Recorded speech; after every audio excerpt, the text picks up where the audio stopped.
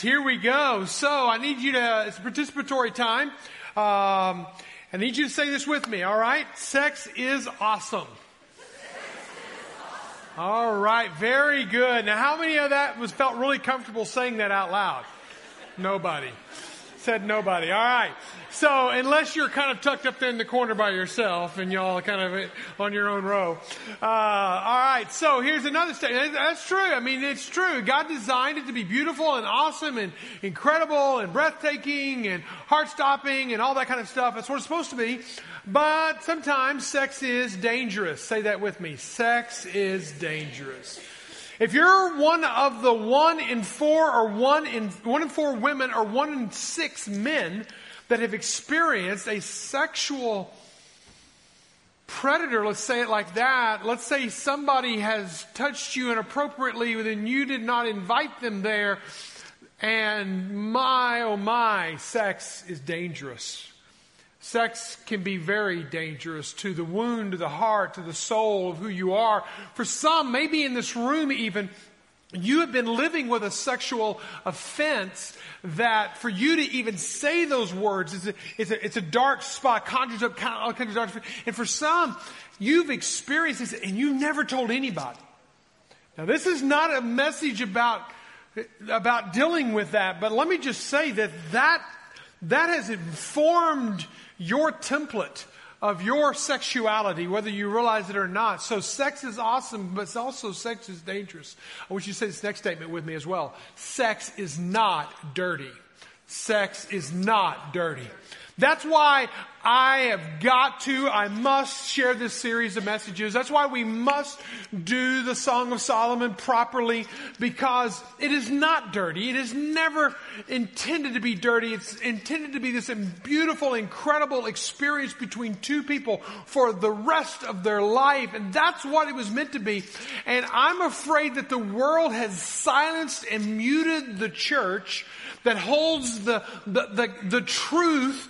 And it's been silenced and muted to the point that we no longer speak of it, no longer talk about it, no longer give direction. We're afraid to even talk about it with our kids. To the point that what Satan has done is moved into that vacuum and has rewritten the script, has re-altered the conversation, has taken it into dark places, into inaccurate places that we've got to reclaim. Okay, if we really believe that it's awesome and of God. And so let us go there today. And I am incredibly nervous in sharing this message. I am in front of a lot of bright lights and a lot of faces. Okay, so I'm sweating in the pits and my heart has been beating all morning long.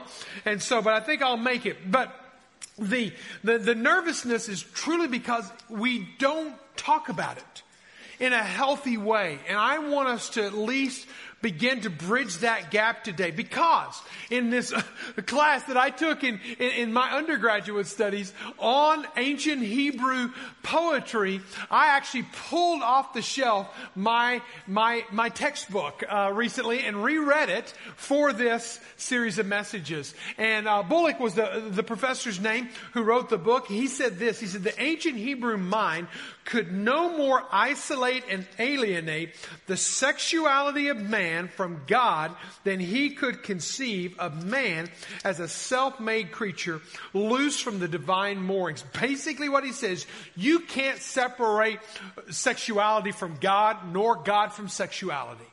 It goes together. And so what we need to do as believers, as followers of Christ, get back to what he intended it to be from the get-go. And let's redeem it to where it was as he created, as he put man and a woman in a garden. They were naked and unashamed. Let's get back there. And it's going to take some journey, and it's going to take some plowing up some rocks to get there, but we need to get there. Richard Foster said it like this: sex is like a great river that is rich and deep and good as long as it stays within the proper channel.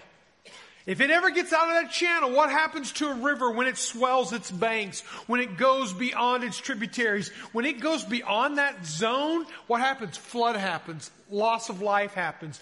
Pain. A lot of things happen in a negative sense that we've got to reclaim. And I want us to keep it in the channels, keep it good, keep it deep, keep it rich as God intended it to be. Again, back to our culture, picking on our culture today, because what our culture has done is we have minimized sex. You say, no, Mike, we've maximized. No, we've minimized it. We've made sex common language. A sitcom can't happen without sexual innuendos. A movie can't happen. A Netflix binge watching can't happen without us seeing things and seeing people and going to places and getting uneducated in our education. We have gone from marital security to marital insecurity. We've gone from casual dating to casual sex. We've gone from hookups to swinging. We've gone from online portals that'll help you link up with people so you can have an affair. There's so many things that have minimized and brought sex down to just absolutely vanilla. Now we think it's freed us up. That's the lie. Again, in that vacuum, in that void, the lie, the world has fed us, and we have believed it, that I'm free, I'm sexual, therefore I need to be practicing my sexuality, even as young as a teenager. In reality, we need to understand how can we maximize sex? How can we bring it back to the way God intended it? It's not minimizing it, it's maximizing it. And so the best way I can do this is just to work on and whittle down a definition for what is, I believe, sexuality from a biblical point of view as God intended it. So, I'm going to read it. If you have your journal Bibles, you might jot it in the journal of your journal Bible. You might jot it somewhere else. You might commit it to memory. It may be something that you want to go back and break it down bit by bit. But here's what it says. Here's my definition of sexuality as God intended it to be in the home, as we maximize it. Sex is a sacred, exclusive, captivating love song, written and composed between a husband and a wife that celebrates their vast diversity while creating unity and oneness in heart, soul, mind, and body.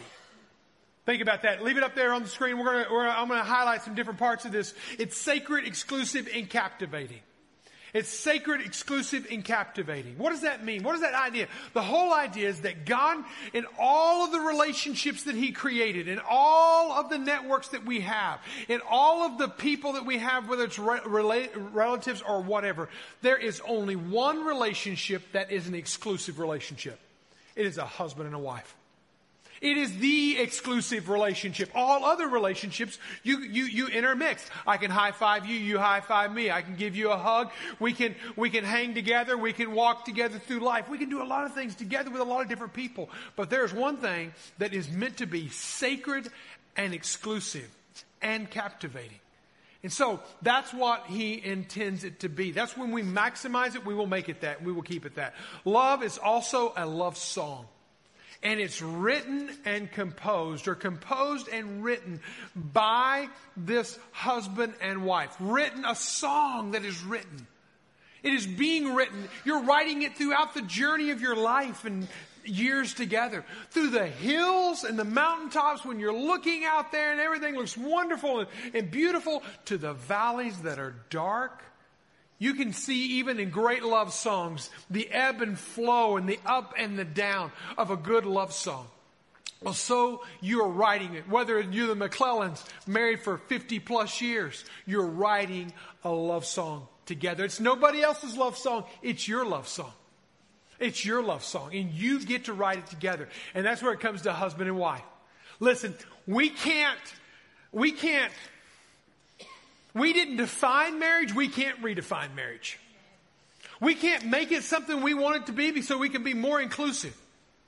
It is something that God created. If we want to go outside of God's creation and call it something else, call it something else. But when God created a man and woman, put them in a garden forever to be lifelong partners, that's what He intends it to be. A husband and wife. They celebrate their vast diversity. There is incredible amounts of diversity, right? between a husband and a wife, between a man and a female. There's anatomically differences. There's chemical differences. There are emotional differences. There are bone structure differences. There are muscle mass differences. There is so many differences. It's kind of like, how in the world are we ever going to fit together? And that's the beauty of what God does in a marriage. When He takes all that diversity, all that differences, and He brings us together in this beautiful love song together, bringing us together in unity and oneness. Now here, and sexuality is maximized when we understand it. It is heart, it is soul, it is mind, and it is body. It's all of those together working together. It's not just body on body. That's the minimized version. It is body, it is soul, it is mind, it is heart coming together. Hebrews chapter 13 verse 4 says it like this: marriage should be honored by all. Stop. Marriage should be honored by all. We get to look at what God created, what God made. We don't get to redefine it, reshape it, remake it. Again, message one, we don't get to redo what He's already designed, okay? Unless we're going to mess it up. And so He designed it, He made it, He brought it into, well, let's honor that. Let's honor marriage for what it's supposed to be. Let's unpack that. But then notice what else it says. And the marriage bed to be kept pure, holy, righteous, set apart. Again, it comes back to the exclusivity of it. It comes back that I don't bring in somebody else. I don't bring my thoughts of somebody else. I don't bring the images of somebody else. I don't bring, this is what we did back then. No. This is your love song written between you two, coming together. And I like the Song of Solomon. When you look at this is an incredible story. When we come to this book right here, we've got the story, the blueprint of which God designed it. And then He gives us the commentary to back it in the Song of Solomon. Whenever you see this couple coming together, it shows tender alignment. It shows a sacred union. It shows an expression of love. It shows vulnerability. It also shows loyalty. Them coming together, staying together, being together. And you know another thing I like about the Song of Solomon is not one time in 8 chapters is it about procreation. It's not one time about procreation. It's always about pleasure. Now, there's a time for sexuality and procreation. And that's where a lot of prudish Christian churches have gone, that it's just procreation. And then there's the reality. And God intended it to be for pleasure. And yes, it produces children on the backside when God blesses in that way. Here, I'm going to give you a lot of life principles today because there's so many one-liners that I need to boil it down to. And so you're just going to get bombarded. Here's number one. A mutual agreed sexual, excuse me, back to the first one. God wants our sexual expression to align with our calling and His character. When He says, I want you to honor marriage, and I want you to keep your marriage pure, that means we're going to align with that. That is the way that we need to align our thoughts about marriage on, and it's aligned off His character. He's holy, therefore it needs to be holy. It needs to be kept sacred. And we need to understand it that way. So another life principle, number 2, it's a mutually agreed upon sexual encounter between a husband and wife is an act of worship. Think about it like that. A mutually agreed upon time together between a husband and wife, a mutually agreed upon sexual encounter between a husband and a wife is an act of worship. That brings a whole new meaning to worship night at the family, right? Brings a whole new meaning to family worship time.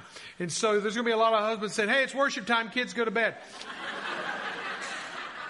If we're keeping our marriage bed pure and we're honoring marriage as it should be honored, then we will find that it is a beautiful worship time. So let's bring it back.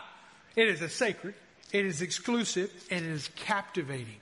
It's music that we write together. Lori and I have been writing this music, this song, this rendition, this version of our love song for nearly 29 years. And so as we continue to write ours, How is yours written? How are you writing yours? How are you beginning to write yours? Think about it. I want to give you in rapid fire, as best I can, 7 smooth moves in making sheet music. All right? Again, we warned you, this is PG-13. You as adults and married people will have to read between the lines at some point. Students that are in the room, please listen in, because this will also apply to you. Singles, listen in, because the very first smooth move that you make is especially for you. Number one smooth move that we make is be patient. Be patient. Some people have the idea that I need to have a lot of experience over here so that when I get married, it's going to light her stars up. No. Be clunky together. Be awkward together. Learn how to do it together. Be patient in that process. Now, I realize when I'm talking to teenagers, I'm talking to singles, I'm talking to parents in the room, and there's all kinds of different stages of parenting. You know, there's the parenting stage of the preschoolers and the elementary age. Those are what I call the exhausted years. Okay? You're just exhausted. You know, you thought life was tough before you had kids. Boom, drop a kid in the mix, and all of a sudden everything's exhausted. You don't sleep like you used to. You spend those preschool years, and you end up running us around. Okay, you're running. Where are they at? Where are they at? You gotta look out for them. And then they get to elementary years, and then you're running them around. Okay, taking them here and there and signing them up because you have a child prodigy, and they're going to be in the top 2%, and they're going to make it to NCAA in the sports, and so therefore you got to sign them up for every traveling team league out there so that they can make it to that top 2%. So, you had a child prodigy, they got silent there all of a sudden. It's so awkward for me. But anyway, it's exhausting whenever you think about all the money and all the time, all the energy you spend chasing the kids around the country, and then all of a sudden you wonder why it's all gone to pot. Because you're exhausted. You're financially exhausted, you're physically exhausted. Those are exhausted years, but it gets better. Because the exhausted years, well, actually, it doesn't get better. You're still exhausted. But it goes into the awkward years. Those are the teen years or the preteen years. That's when they begin to change and everything begins to change in the house. Attitudes change, doors start slamming, privacy becomes an issue, hair starts being all over the place, or, there's a lot more drama, or there's pimples, and there's hormones, and there's just a lot of awkwardness about it. You'll even see a guy in the same word go from a soprano to a bass in a matter of one word. And so the whole awkward years, you just can't say enough about them. And I can remember in 5th or 6th grade, I can't remember when it was. And did y'all have a class in school whenever you got together and they talked the sex talk in 5th or 6th grade? Raise your hand. All right, that's most of you guys. All right, so you had that sex talk unless you were homeschooled, and then you maybe didn't. But if you went to a public school, it's required. You got to go into that and have that sex talk. I can remember as kids. I mean, we're all laughing. We're all going to go in there. The girls are over here. The guys are over here. We're all going into our sex talk, and we're learning about ourselves and the changes that we're going to have. Here's a bit of parental advice from 2 empty nesters. Okay. Send your kids to school to learn their A's and B's and C's and their 1, 2s, and 3s, but don't send them to school to learn about the birds and the bees. Because in that vacuum that I speak of, in that political correctness, they're not going to get truth. They're going to get political correctness. And what we have to do as parents is we have to help the next generation come up. And they have to understand. Because in that absence of clarity, there is ambiguity. They don't know who they are. And they can't be told who they are. So they're trying to figure out who they are. And if the parent is not engaged, then guess what? They graduate into life clueless or trying to figure themselves out. And there's ambiguity. In the absence of conviction, there's permissiveness. Whenever we don't say this is right and wrong and you shouldn't do that on a date, and I don't care what everyone else is doing on prom night, you're not doing that, or whatever the case may be, and it may be combative, and so therefore we as parents give in to that. Listen, stop the gravy train. You're still the parent. Conviction needs to be there, or permissiveness will fill in that void. In the absence of safety, typically what comes is brokenness. if we don't keep a good, safe parameter around, then brokenness comes in. Parents, it's our job to create clear, conviction, safe environments for our children to navigate those awkward years. In the lobby, in the resource area, there's lots of pages there. Parents, pastor picks, I can't even go through them all. For you to have age-appropriate conversation. If you're not, guess what? The kids on the playground are. If you're not, guess what? The boys in the locker room are telling the other boys in the locker room how to do it. So you know that, and I know that. And it's not while I was doing it then. Well, was it right then? No, not any more than it is now. We need to be able to step forward as parents and say, this is what's right. Where do I get all this? Instead of this just ranting, go in Song of Solomon. And he mentions it 3 times. He mentions it in chapter 2, chapter 3, and chapter 8. So literally the beginning, the middle, and the end, he is mentioning this again and again and again. And he says this in verse 5 of chapter 3. I adjourn you, O daughters of Jerusalem, by the gazelles. Remember, a Song of Solomon is written to single ladies particularly. He says, I adjourn you, O daughters of Jerusalem, by the gazelles and the does of the field, that you not stir up or awaken love until it pleases. Until the time is right. There is a right and a wrong time. Myself, I learned most of my sex ed first time around through pornographic magazines in the attic of our house. That was where I first found out about that. And I indulged and I took it all in and I processed it all and everything. Psychologists tell us this today. It was creating a sexual template in my mind that I was going to carry on into my marriage. And so as I'm sitting there processing through all of that, and then I reach puberty, and then I reach junior high, and then I reach high school, what was my goal? My goal was to conquer every girl I could conquer. I don't say this in pride. I say this as one who's walked in the shoes of a lot of single people today to say this. Don't awaken love until it's time. Until there is a right time for it. Don't do it any sooner. It's hard to put that monster to bed once you've awoken it. And it is just that. So what happened in my life, I told you a few weeks ago, is that I put the brakes on.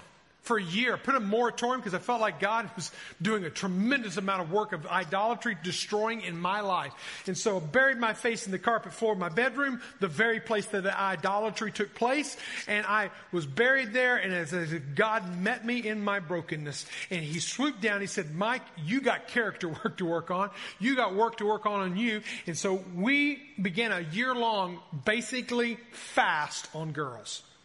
And I refused to date him. I refused to look at him. I just would look at Christ. And I renewed that relationship with him. Made right what was broken. Built character. Built parameters around my life. Made sure I was on the right. Got men in my life that would speak into my life. And again, in that process I shared a few weeks ago, that's when I met Lori.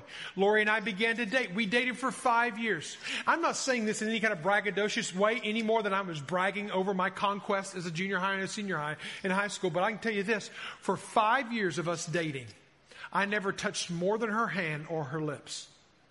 Because she had standards, I had standards, and we put them up, and we were not going to cross them. And you got to do that because you've got to put that monster to sleep. So if some of you have awakened love already, and you're stirred up, and you're ready to charge on it, to stop it. Back up, back up, back up. You've got to, in the power of His Spirit, command and control those passions. Or they will command and control you. Be patient. Number 2, be romantic. Be romantic. Now we're going to get into this. He says that in verse 5. He tells them not to awaken love. And then in chapter 3, Andrew has already read this passage. I'm not going to read through it all, but I want to skip down to verse 11 because now we know where he's at. On the day of his wedding, what happens? His mother crowns him. Who's his mother? If you have in your Bibles or your little journal Bibles, put Bathsheba out to the side because that's his mother. Bathsheba was the very woman who had an affair, forced affair, if you will, with King David. And Solomon would end up being born through that relationship and that marriage as it begins to become a reality. He would lose that child born to Bathsheba, but Solomon would be born later. And Solomon becomes the king, and it's Bathsheba who crowns her husband, or her son on that day.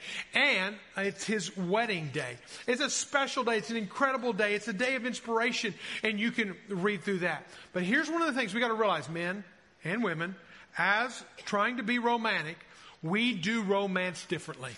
Again, diversity becoming oneness, writing that song together. Diversity becoming oneness. Men, you've heard this before, men are like microwaves, women are like crock pots. All you have to do is hit start on a man and we're starting and we're going. For a woman, it's just a slow cook. It's a slow cook, and you got to add the seasonings, and you got to stir the pot, and you got to do all that. Well, here's the beauty of this passage is we get a good glimpse at just that, where Solomon takes his time and he stirs the pot. Tommy Nelson, who has a whole series on the Song of Solomon worthy of listening to, he said this: men use romance to get sex. Women use sex to get romance. Men are thinking about the destination. Women are thinking about the road to get there. Here's 2 more life principles for you if you need some more today. Man challenge. Here you go. Enjoy the journey as much as the destination. It's not always about the destination. Women, don't give us road signs that lead to detours and dead ends. We're not very smart, okay? We need clear pathways, and I know you change your pathways every day, and so please help us out. All right. Men, did I get a witness on that one a little bit? All right, thank you. All right, chapter 4, verse 1 is whenever the wedding is happened, now it's time to consummate that marriage. Chapter 4, verse 1, this is what he says: behold, you are beautiful, one of his favorite phrases that he says about 16 different times throughout the whole book. And then he comes back and he says it again immediately: you are beautiful. Now, I like what he does here. I don't have time. What he does is he basically speaks over her. He says, I value you. You are beautiful. You are beautiful. You are beautiful. He speaks value over her. But here, guys, you can't just keep using the same line over and over and over again. Okay? We're going to get a lot of good conversations going here. So you got to change it up every now and then. So, but what Solomon does, how I know he's a romantic, is he starts breaking it down.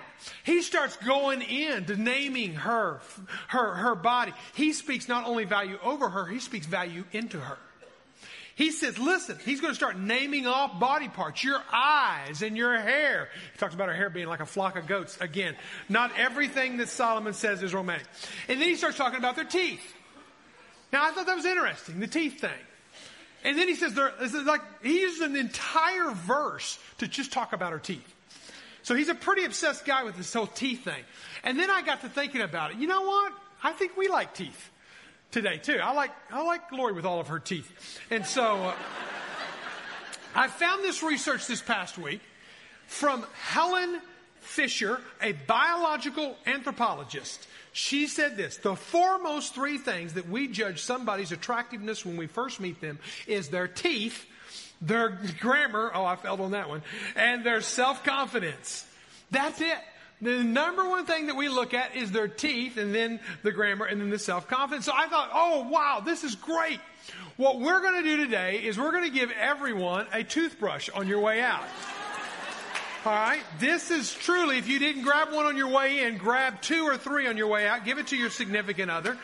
Because we have a great dentist in our church, Mint Dental Care, all right. He has provided them, and he cares as much about your teeth as your love life. So there you go.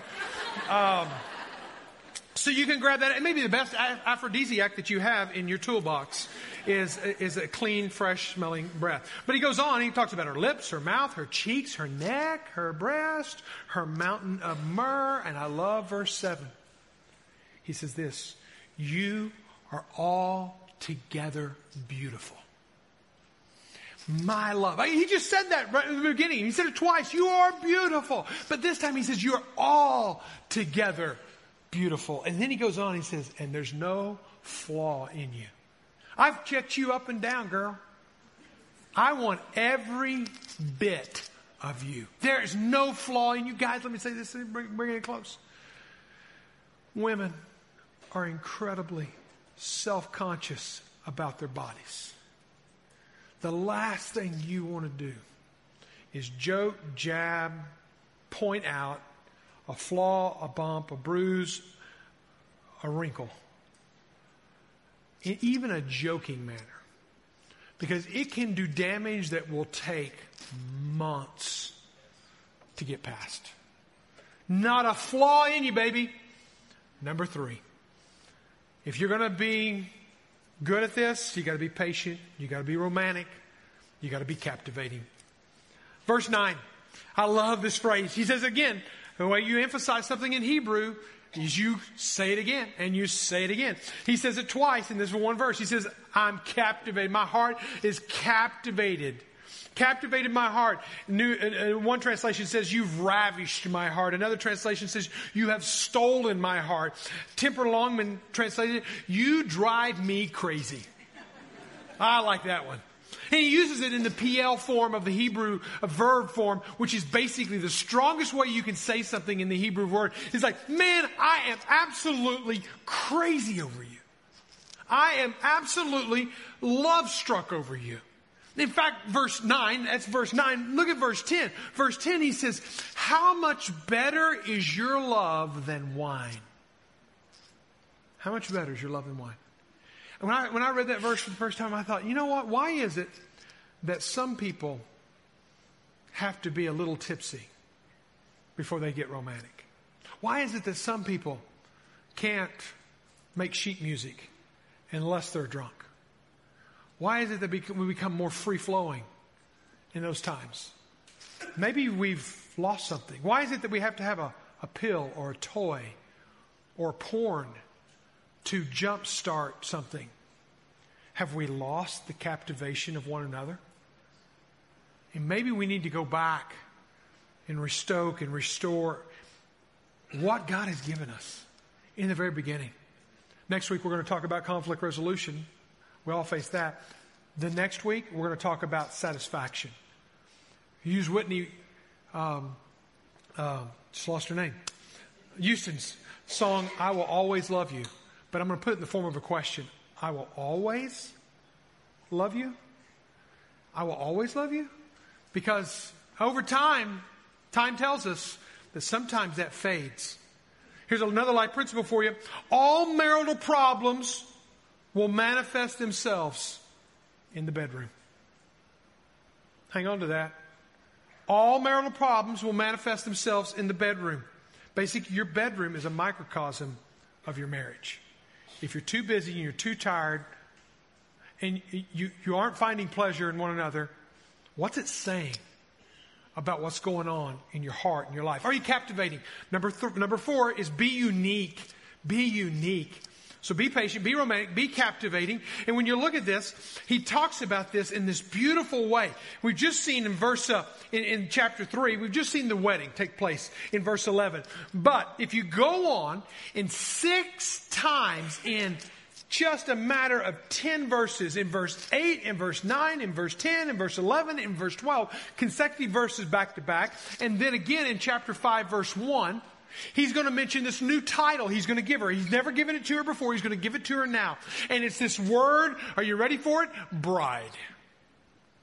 And it's not just bride walking down a white dress. And this is after the wedding. The wedding's past and gone. He's still her bride. I thought, what does the word bride mean? We've adopted it. We've obviously brought it into our language. And so what does this word bride mean? And so when you start diving into the etymology behind this word, it's very interesting whenever you dive into it. The Akkadians use this word as a reserved one. The Ugaritic language used this word to refer to a goddess. Think about it like this. The Hebrew word brings it together. It is a reserved, revered, honored one that is a goddess. When he was speaking over her, he was saying, you are my unique goddess. You are my bride. You are my one. And if you go on down in verse 11 of chapter 4, he says, your lips drip nectar and my bride. Again, that's one of the times he uses my bride. Honey and milk are under the tongue, and the fragrances of the garments are like fragrances of Lebanon. And then notice this next statement. And the garden locked is my sister, my bride. Now, sister here does not mean incest in the slightest way.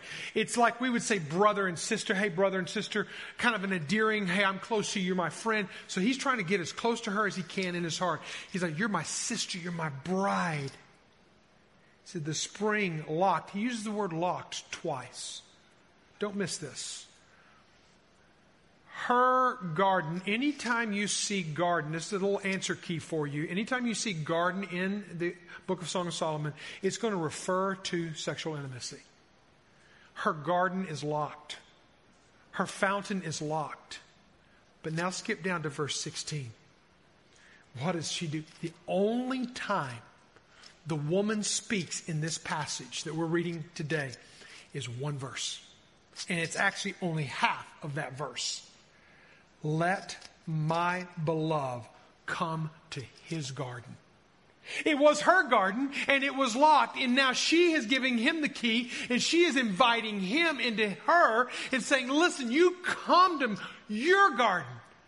She just gave ownership of her body to him, which falls in line with 1 Corinthians chapter 7 that Lori read from last week. Listen, my friends, whenever you think about a relationship, keep yourself unique. Keep yourself locked. Keep the seal on that lock and be unique as you give yourself away to your bride or to your groom. Don't be the community garden. Be a unique, beautiful, protected garden. Number 5. Well, let me say this. I had a friend in high school tell me this about them, that they were being bullied and by somebody because they were a virgin. And we've made virgin a jab, a stab, a make fun of somebody a virgin. So she was experiencing this kind of bullying. Oh, guys don't want to be with you. You're prude. I just had all these kind of words rolling off at her. Finally, one day she'd had enough. And she just turned to this bully girl leading the pack. And she just said, you know what? I could be like you any day, but you could never be like me again. Drop the mic. Be attractive. Number 5. Be attractive. Be patient. Be romantic. Be captive. Be unique. He comes across this, and again, attraction varies from time and cultures, and but 20 different poems. He draws in 18 different plants. 13 different animals. Okay? That's what Song of Solomon's going to do throughout the 8 chapters. He's going to introduce all these plants, he's a botanist, I guess. I mean, if you think about it, in Ecclesiastes chapter 2, and that's not a bad term, go look it up. It's a guy who likes plants, okay? Or a person who likes plants. Not a negative term.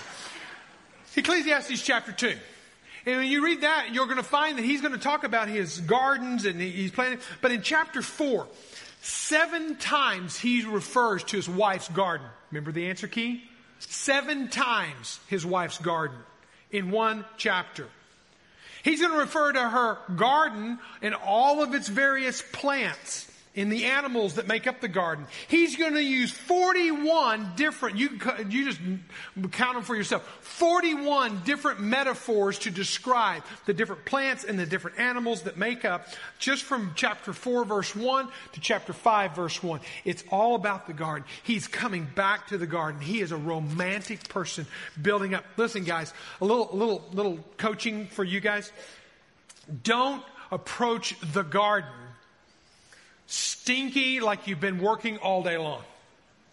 Don't think that you can work all day long, not shower, go to bed with a layer of sweat on your body and think you're going to rumble in the jungle.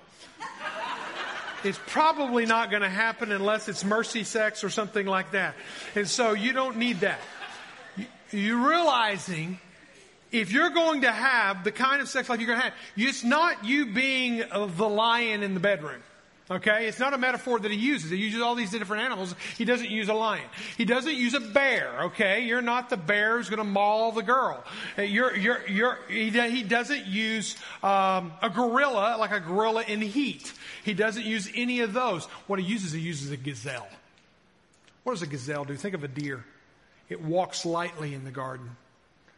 It grazes. It has its ears always open, always listening to the garden and what's going on in the garden. Highly sensitive, highly aware.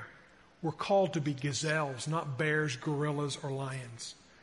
Ladies, a little coaching. If you think mud pie on the face, rollers in the hair, and an extra large t-shirt from your husband's stash is Victoria's Secret, you need to think again. It's not Victoria's Secret or anybody's secret. It's a bad thing. You know, when I think about Victoria's Secret, I've told Lori this. We may not have money for food, but we have money for Victoria's Secret. Just letting you in on our life. When you go to verse 12 of this chapter, you start finding in verse 12, 13, 14, 15. I mean, he mentions all these different flavors and spices in the garden, 9 different spices in the garden. And he speaks of the choicest of fruits. And I'm not going to read them all off. He speaks of all of this. And then he says in verse 15, a garden fountain, a well of living water. That is what your garden is to me. Number 6, be erotic. Yes, erotic is not a bad word. It is a Greek word for love. It's an erotic kind of love. It's a very good thing. Be patient, be romantic, be captivating, be unique, be attractive, and be erotic. When I say that, it means look at the most erotic verse in all of the Song of Solomon. Okay, are you ready for it? I'm not even going to explain it. Just let your imagination run with it. This is him speaking to his bride as he's asking for entry into the garden. Awake, O north wind. And come, O south wind. Blow on my garden. Let its spices flow. And then what does she say? And her only line in the story today is, let my beloved come to his garden and eat of its choicest fruits. There's a total vulnerability at play here. They are totally open, totally exposed. Intimacy can be defined as into me you see. Basically, you see me. I am fully known and fully loved. You get every part of me. I love it in again, Solomon speaking here, Proverbs 5:19. He says, let her breast fill you at all times and be intoxicated always in her love. Number 7, and I got to wrap it up. Number 7 is so important. I got to share it because I've got a lot of text this way, but here's what it is. Be satisfied. Whenever you look at Solomon and you see what he says in these next verses, you can't hear anything but absolute jubilation. Whenever you think of the garden was locked in verse 12, the key was granted in verse 16. The very next verse is verse 1 of chapter 5.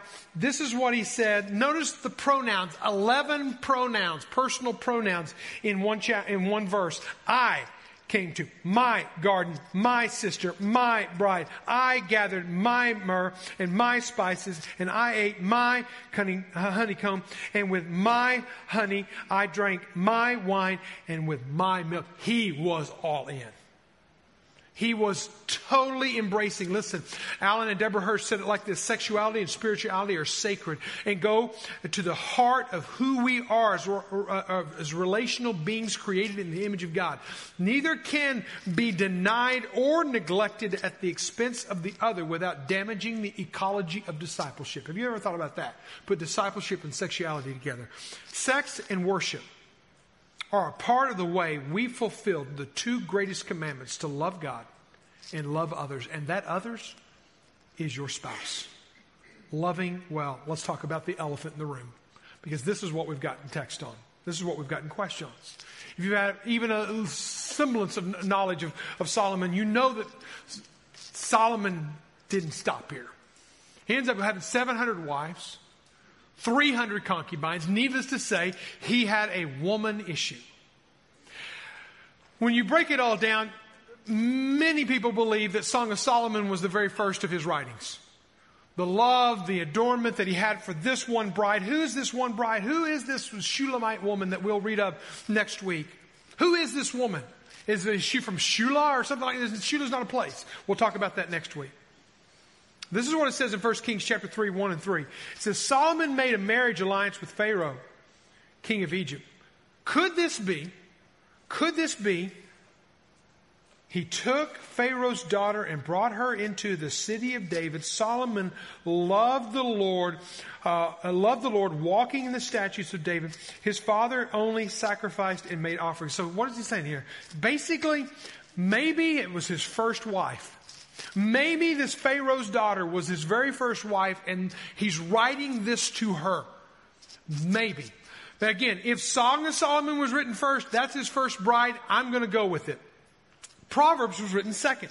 Proverbs is basically written over the course of his entire life. 3,000 different Proverbs Solomon wrote, and we only have a third of them in the book of Proverbs. So he wrote a lot of Proverbs. He had a lot of wisdom that he shared, and he put together for us that we compiled into one book. That's Proverbs. But if you remember from the first of this year when we studied the book of Ecclesiastes, that's his memoirs that he writes at the end of his life. After having 700 wives and 300 concubines, after conquering the world and having all the world's pleasures at his exposure, this is what he said about it. Everything is meaningless. Everything is empty. I said to myself, come and let us try pleasure. Let's look for the good things in life. I collected great sums of silver and gold and treasures of the kings, the provinces. I hired wonderful singers in both men and women and many beautiful concubines. I had everything that man could desire. He had it all. But what does he say in the very first phrase? He had nothing. It was meaningless. It was empty. It left him empty. What happened? Solomon not only lost his love for his wife, but he also lost love for his God. And it's a combination that took place there. You go on in the Solomon story in chapter 11, verses 1 to 3, it says this, Now King Solomon loved many foreign women. We know that. Along with the daughters of Pharaoh and Moabite, Ammonite, and Edomite, and Sidonian, and Hittite women from the nations concerning which the Lord had said to the people. God had said to the people, you shall not enter into a marriage with them, neither shall they with you. Why? Why, God? Why are you saying I can't marry them? Surely they will turn your heart away after their gods. Solomon clung to these in love. God, you're telling me this, but I want to follow my heart.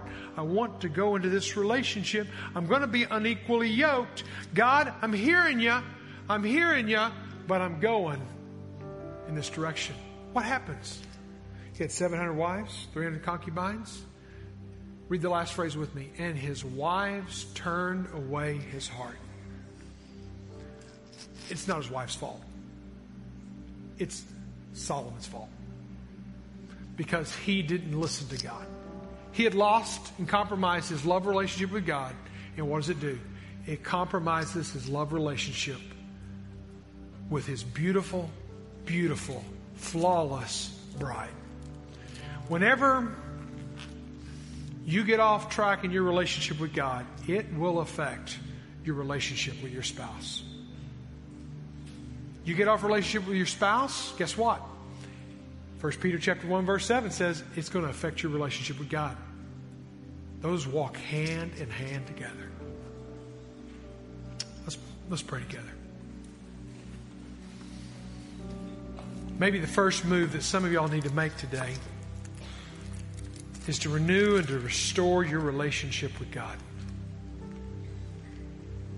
Maybe it's to renew and restore your relationship with your spouse. Maybe you're sitting in this room right now and you think, I don't even want to look at the other person. I have disdain for them. The best thing you could do right now is humble yourself. Lift up your heart to God and say, God, what do I need to do? What do I need to do? Not what do they need to do. What do I need to do to make this right? and then listen to His still small voice. Around this room will be deacons and deacons' wives and pastors wives. We're going to be here for you. We're going to pray and be available for whatever you need. I'm going to ask them to get up and go to their spots right now and to just be there. I'm going to pray and then we'll begin singing. And as soon as I say amen, that is your invitation to step out and to go to have prayer with someone. Father God, you know our hearts and our minds and our struggles and our temptations and our detours and our dead ends. Father, help us to know you. Help us to renew our relationship with you so we can have a better relationship with our spouse. Help us, Lord, to have a better relationship with our spouse so we can have a better relationship with you. Lord, we thank you for hearing and working in us now. In Jesus' name, amen. Would you stand together?